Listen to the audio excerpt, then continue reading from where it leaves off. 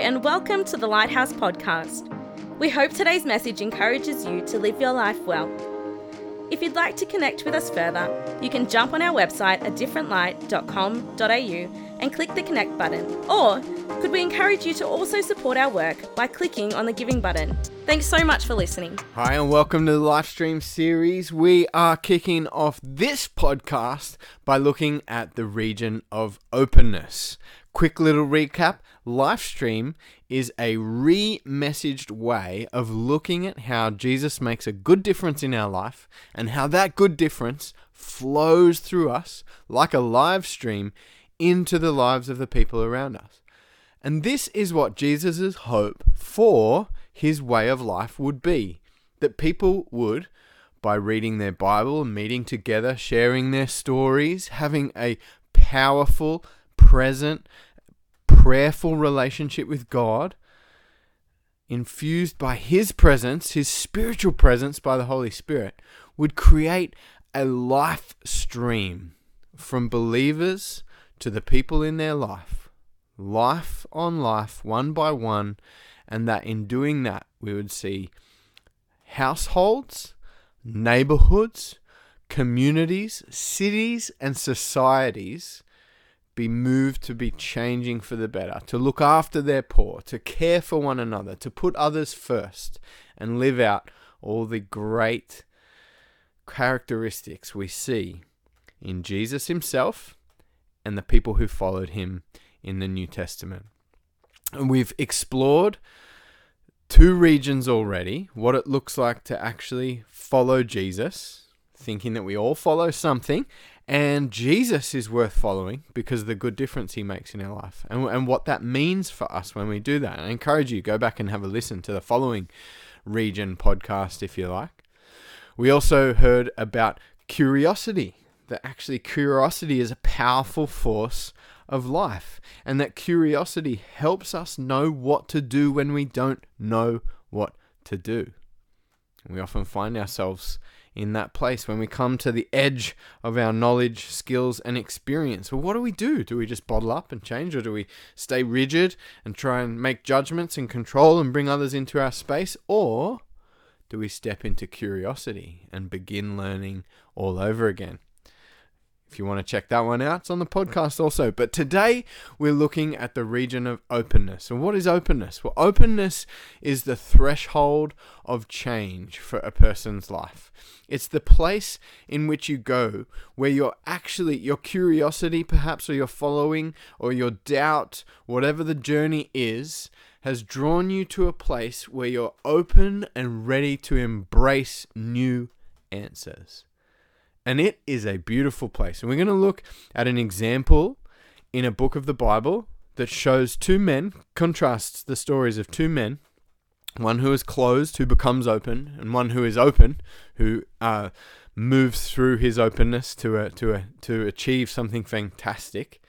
We're going to look at their story and learn what we can about being closed and open. We're also going to look at how in openness, there's a dark side and a light side to openness, which is really important for us to recognize. Then we're also going to look at a message from Jesus himself, recorded by his friend John in the book of Revelation in the New Testament, about what Jesus thinks about openness and what being open to new answers and being open to new ways of doing things and being open to change actually can do, and how it can actually help us live full and wholeheartedly. So, with that introduction underway, let's get into the openness region. I want to read a story for you first. And as I read this story, I want you to pick what the author is doing. The author is Luke, who also wrote a gospel called the Gospel of Luke, and he wrote the book called the Acts of the Holy Spirit.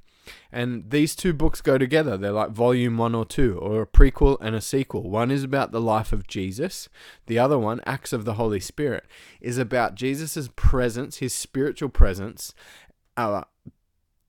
made possible by the coming of the Holy Spirit. So God's Spirit on earth moving in and through people to do incredible things. And we are finding this story in Acts chapter 9. Very famous story of when Saul became Paul. And as I read it, I want you to look for the contrast between the two main characters of this story, between Saul and Ananias. The story is split in half, and these men reflect something of what it is. Saul teaches us what it is to go from closed to open, and Ananias shows us what can be achieved when you live in the openness space. So here we go. Meanwhile, while Saul was still breathing out murderous threats against the Lord's disciples, he went to the high priest and asked him for letters to the synagogues in Damascus, so that if he found any there who belonged to the way of life that Jesus taught, whether they be men or women, he might take them as prisoners to Jerusalem. As he neared Damascus on his journey, suddenly a light from heaven flashed all around him, and he fell to the ground. He heard a voice say to him, "Saul, Saul, why are you persecuting me? Who are you, Lord?" In this case, Lord means like sir or master. He doesn't actually know the name of this great power that's come upon him. "Who are you, Lord?" Saul asked. "I am Jesus, whom you are persecuting," the voice replied. "Now get up and go into the city, and you will be told what you must do." The men traveling with Saul stood there speechless. They had heard the sound but didn't see anyone. Saul got up from the ground, but when he opened his eyes, he could see nothing. So they led him by the hand into Damascus, and for 3 days he was blind, and he did not eat or drink anything. In Damascus, there was a disciple named Ananias, and the Lord called to him in a vision, "Ananias." "Yes, my master, my Lord," he answered. The Lord told him, "Go to the house of Judas on Straight Street and ask for a man from Tarsus named Saul. He's praying. In a vision he has seen you, a man named Ananias, come here and place his hands on him to restore his sight." "But Lord," Ananias answered, "I've heard many reports about this man and all the harm he has done to your holy people here in Jerusalem. And he's come here with authority from the chief priests to arrest all who call on your name." But the Lord said to Ananias, "Go! This man is my chosen instrument to proclaim my name to the Gentiles, to their kings, and to the people of Israel. I will show him how much he must suffer for my name." So Ananias went to the house and entered it. Placing his hands on Saul, he said, "Brother Saul, the Lord, my master, Jesus, who appeared to you on the road as you were coming here, has sent me so that you may see again and be filled with the Holy Spirit." Immediately, something like scales fell from Saul's eyes, and he could see again. He got up, was baptized, and after taking some food, he regained his strength.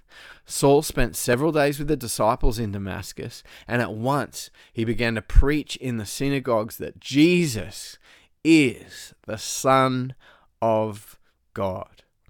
Wow, what an incredible story. Let me pick out a few things of contrast here in the story. Let's start with the character called Saul, who eventually becomes known as Paul.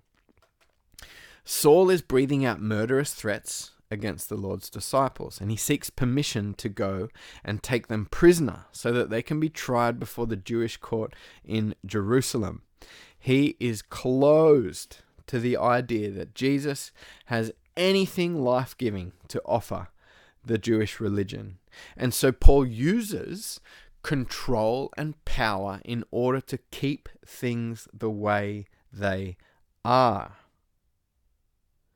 However, he does come to the edge of his power, the limit of his control and power, when he is blinded by a massive light and a booming voice while he's traveling to Damascus. He recognizes he has no power in this situation. And he stares up, seeing nothing, doesn't even know the name of this power that is affecting his journey. His closedness leaves him blind. He can't see anything, but this is not only in the physical, it's a symbolic blindness. He's not only blind physically, he can't see the world around him, but he's blind emotionally. He obviously has no empathy for his fellow Jews that he's intending to arrest and to try and to have. He says he's breathing murderous threats. He's trying to actually take their life. So there's an empathic or an emotional blindness here, a spiritual blindness. He doesn't know who's speaking to him when he comes to the road. And now there's a physical blindness. And this closed posture that comes from him holding on to his own power and control and religion ends him in a space where he is physically blind, emotionally blind, spiritually blind, and now he can't even eat or drink. For 3 days, he was blind and did not eat or drink anything. Now, if you're blind, physically, emotionally, spiritually, and you can't eat and you can't drink, then you are on a pathway to death, my friends. It is clear that if you cannot nourish your own body, and you can't see and you can't feel what others are feeling, and you've closed off every facet of your life, then you are on the pathway to death. But God dramatically and graciously steps into that space with a plan to bring life to him. And that plan for life comes through another man, Ananias, who clearly operates out of a posture of openness. The Lord calls Ananias to go and find Paul, and he lets him know that Paul knows you're coming, and he asks him to pray over him and to pray that he would become open, that he would be able to see, that his health would become restored, that he would receive and be open to the presence of God in his life now, and to restore the things that Paul's closed offness was creating in him. So Ananias goes. He does ask the Lord. He questions the Lord. It's almost as if Luke, as the author, is giving us a little bit of insight into his humanity of Ananias, the fear that he would have. I know this guy came to my city to hunt us down, and you want me to go and pray for him? Yes. So Ananias does. He's open to embracing this new opportunity, even though it's scary.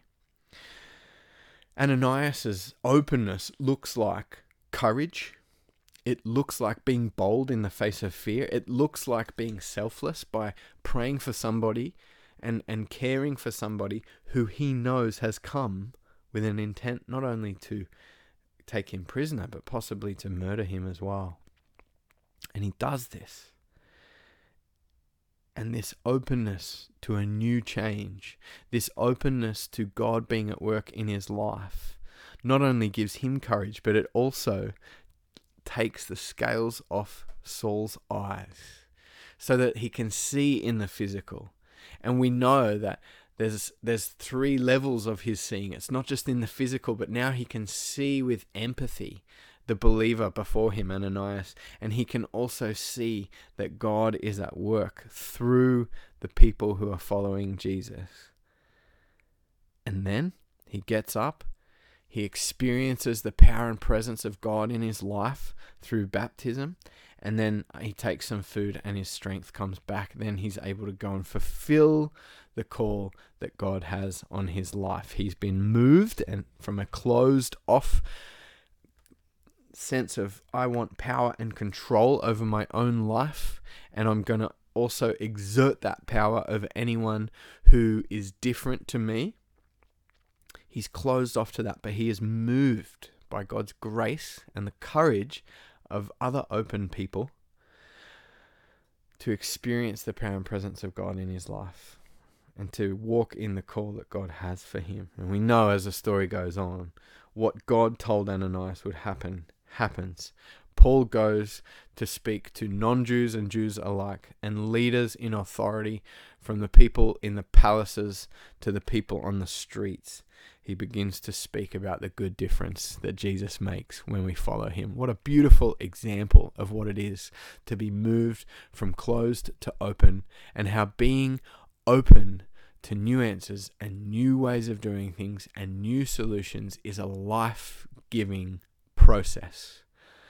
If being closed off is the pathway to death, then being open and being able to move through the open region of the Lifestream concept brings us life and vision and clarity. Interestingly, though, there is a light side and a dark side to openness, because you can become stuck in the openness region. It can seem so good that you just want to stay there, and you become a subscriber or a person who lives in the openness posture for the sake of being open. And what it does is make you open to anything. Here's the dark side of openness. I would describe it as the whimsy to fall for anything. Openness seems fantastic and amazing and wonderful, and if you stay there too long, you get lost and you'll fall for anything in this whimsical engagement in the openness region. The light side of openness is similar to that. You do experience the wonder and the amazement of what being open to new changes can bring. But as you move through the region, you learn the wisdom of what to stand for. The dark side of openness is the whimsy to fall for anything, and the light side of openness is learning the wisdom of what to stand for. The problem with being open to anything is that the value in the decision-making tree of openness, if you're open to anything, if anything goes, if everything's permissible, then the value at the top of that decision-making tree is inclusion. And if anything goes, then you have to include everything. But not everything is good, right? Not everything's beneficial. Not everything's good for societies. Not everything's good for people. Not everything's good. Imagine you're open to trying new foods and you go and just go, oh, everything's good. Anything goes. I have to eat everything there possibly is. Of course, you're going to get sick. You're going to try things that might even kill you. So that's a dark way of moving through the openness region. The light way would be to go alongside chefs and cooks and understand food culture based on traditions that are tried and true, that work, that nourish, that bring health and taste good. So anything goes is a dangerous experience of openness. In fact, in the Bible, we see more evidence for supporting this notion. In the book of Corinthians, Paul picks up on this. Corinth was a little Greek seaport that had a lot of different cultures and societies moving through it. It became known as a very promiscuous and licentious place, a place where anything goes. And as more and more people began to follow Jesus' way of life in that place, Paul wrote to them with some wisdom to help them figure out how to solve some of the problems in their culture and in their society. And he quoted a famous saying that they had in Corinth. In chapter 6 and chapter 10, he said, "You say anything is permissible. Everything is permissible. Anything goes." But listen to how he seasons that with wisdom. You say anything is permissible, but not everything is beneficial.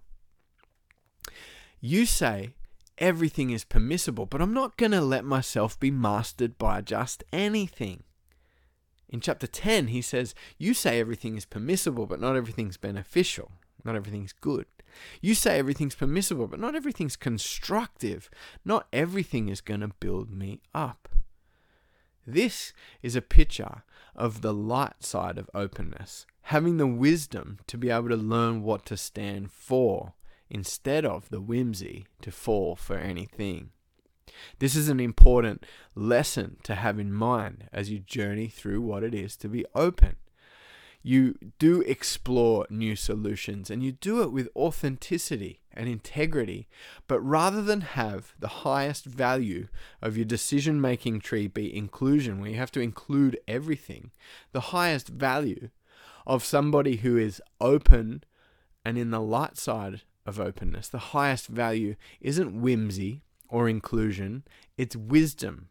It's being willing to look for new answers and embrace new answers with the wisdom to learn from people who have made the same mistakes in the past. This is the light side of openness, and an important journey for us all to go on. Finally, I want to look at how Jesus engages with the openness region. And while he doesn't specifically or explicitly speak to an openness region, there's a message from him in the book of Revelation that his friend John recorded that I think beautifully captures what Jesus thinks of what it is to go through the openness region. Now imagine that you lived in the dark side of openness and you're an anything goes kind of person, that inclusivity was your highest value. The problem with that is that you actually become lukewarm to anything that's good and anything that's bad. You have to take on anything, right? Because your highest order is inclusion. If you exclude somebody or someone and your highest value is inclusion, then you are a hypocrite. Your values hierarchy, your ethic and ethos to life begins to implode under its own weight, because you say you like inclusion, but really you just say you like people who are like you, and you exclude everybody else. Now this is hypocritical, and it's a way of thinking that actually crumbles under its own weight. And it's quite bland and lukewarm in the grand scheme of things, because it never learns what to stand for. The message that Jesus has in Revelation regarding this is in Revelation chapter 3, verse 14. And it says this: "To the messenger that going to the church in Laodicea," which is a place around the Mediterranean in the times in which Jesus lived. It says this: "These are the words of the final Amen, the faithful and true witness, the ruler of God's creation." And these are all kind of cool titles for Jesus. And Jesus says this: "I know your deeds, that you are neither cold nor hot. Man, I wish you were one or the other. But because you are lukewarm, I'm about to spit you out of my mouth. You are neither hot or cold." Do you see that? The dark side of openness is that we become lukewarm.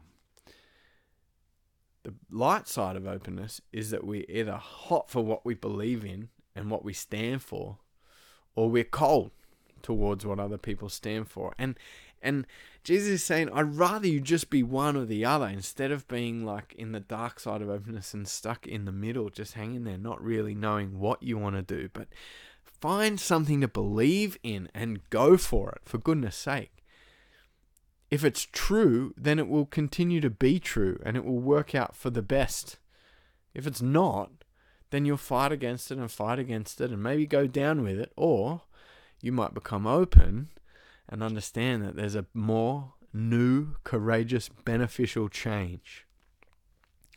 Now, how do we know if we're lukewarm or if we're cold or anything like that? Well, I would ask you to consider the same posture that we read at the beginning, the difference between Saul and Ananias. Saul's perspectives kept him closed off. He was about exerting power and control over what he believed and what he did. He was closed off, and it led to this. It led to him being emotionally blind. He could not empathically connect with others. It led him being spiritually blind. He couldn't tell that Jesus was in front of him, speaking to him. And it led to him being physically blind eventually. It also led to his loss of appetite and a decline in health. He was on the road to death. If you analyze your life and the way you look at things, whether you're a Christian or not, whether you're a believer or not, look at yourself through this lens and search your heart and your mind for anywhere where you might be feeling or thinking like Paul was. trying to exert your own power and control, trying to hold on to things with a death clutch grip, closed off to new thinking and new solutions at the cost of anyone around you, and lacking the empathy to be able to see how it affects other people. If you're like that, then you'll probably find, whether you're a Christian or not, that you're walking through life with a closed mentality. But now have a look at Ananias. His eyes were open. He had vision and clarity. He knew when it was God speaking to him about something. He knew what fears he had, but he was bold and courageous enough to accept that he needed to step through them. He was selfless in that he approached the man he knew had come to hurt him, and he laid hands on him and prayed for him that he might have his life brought back to him.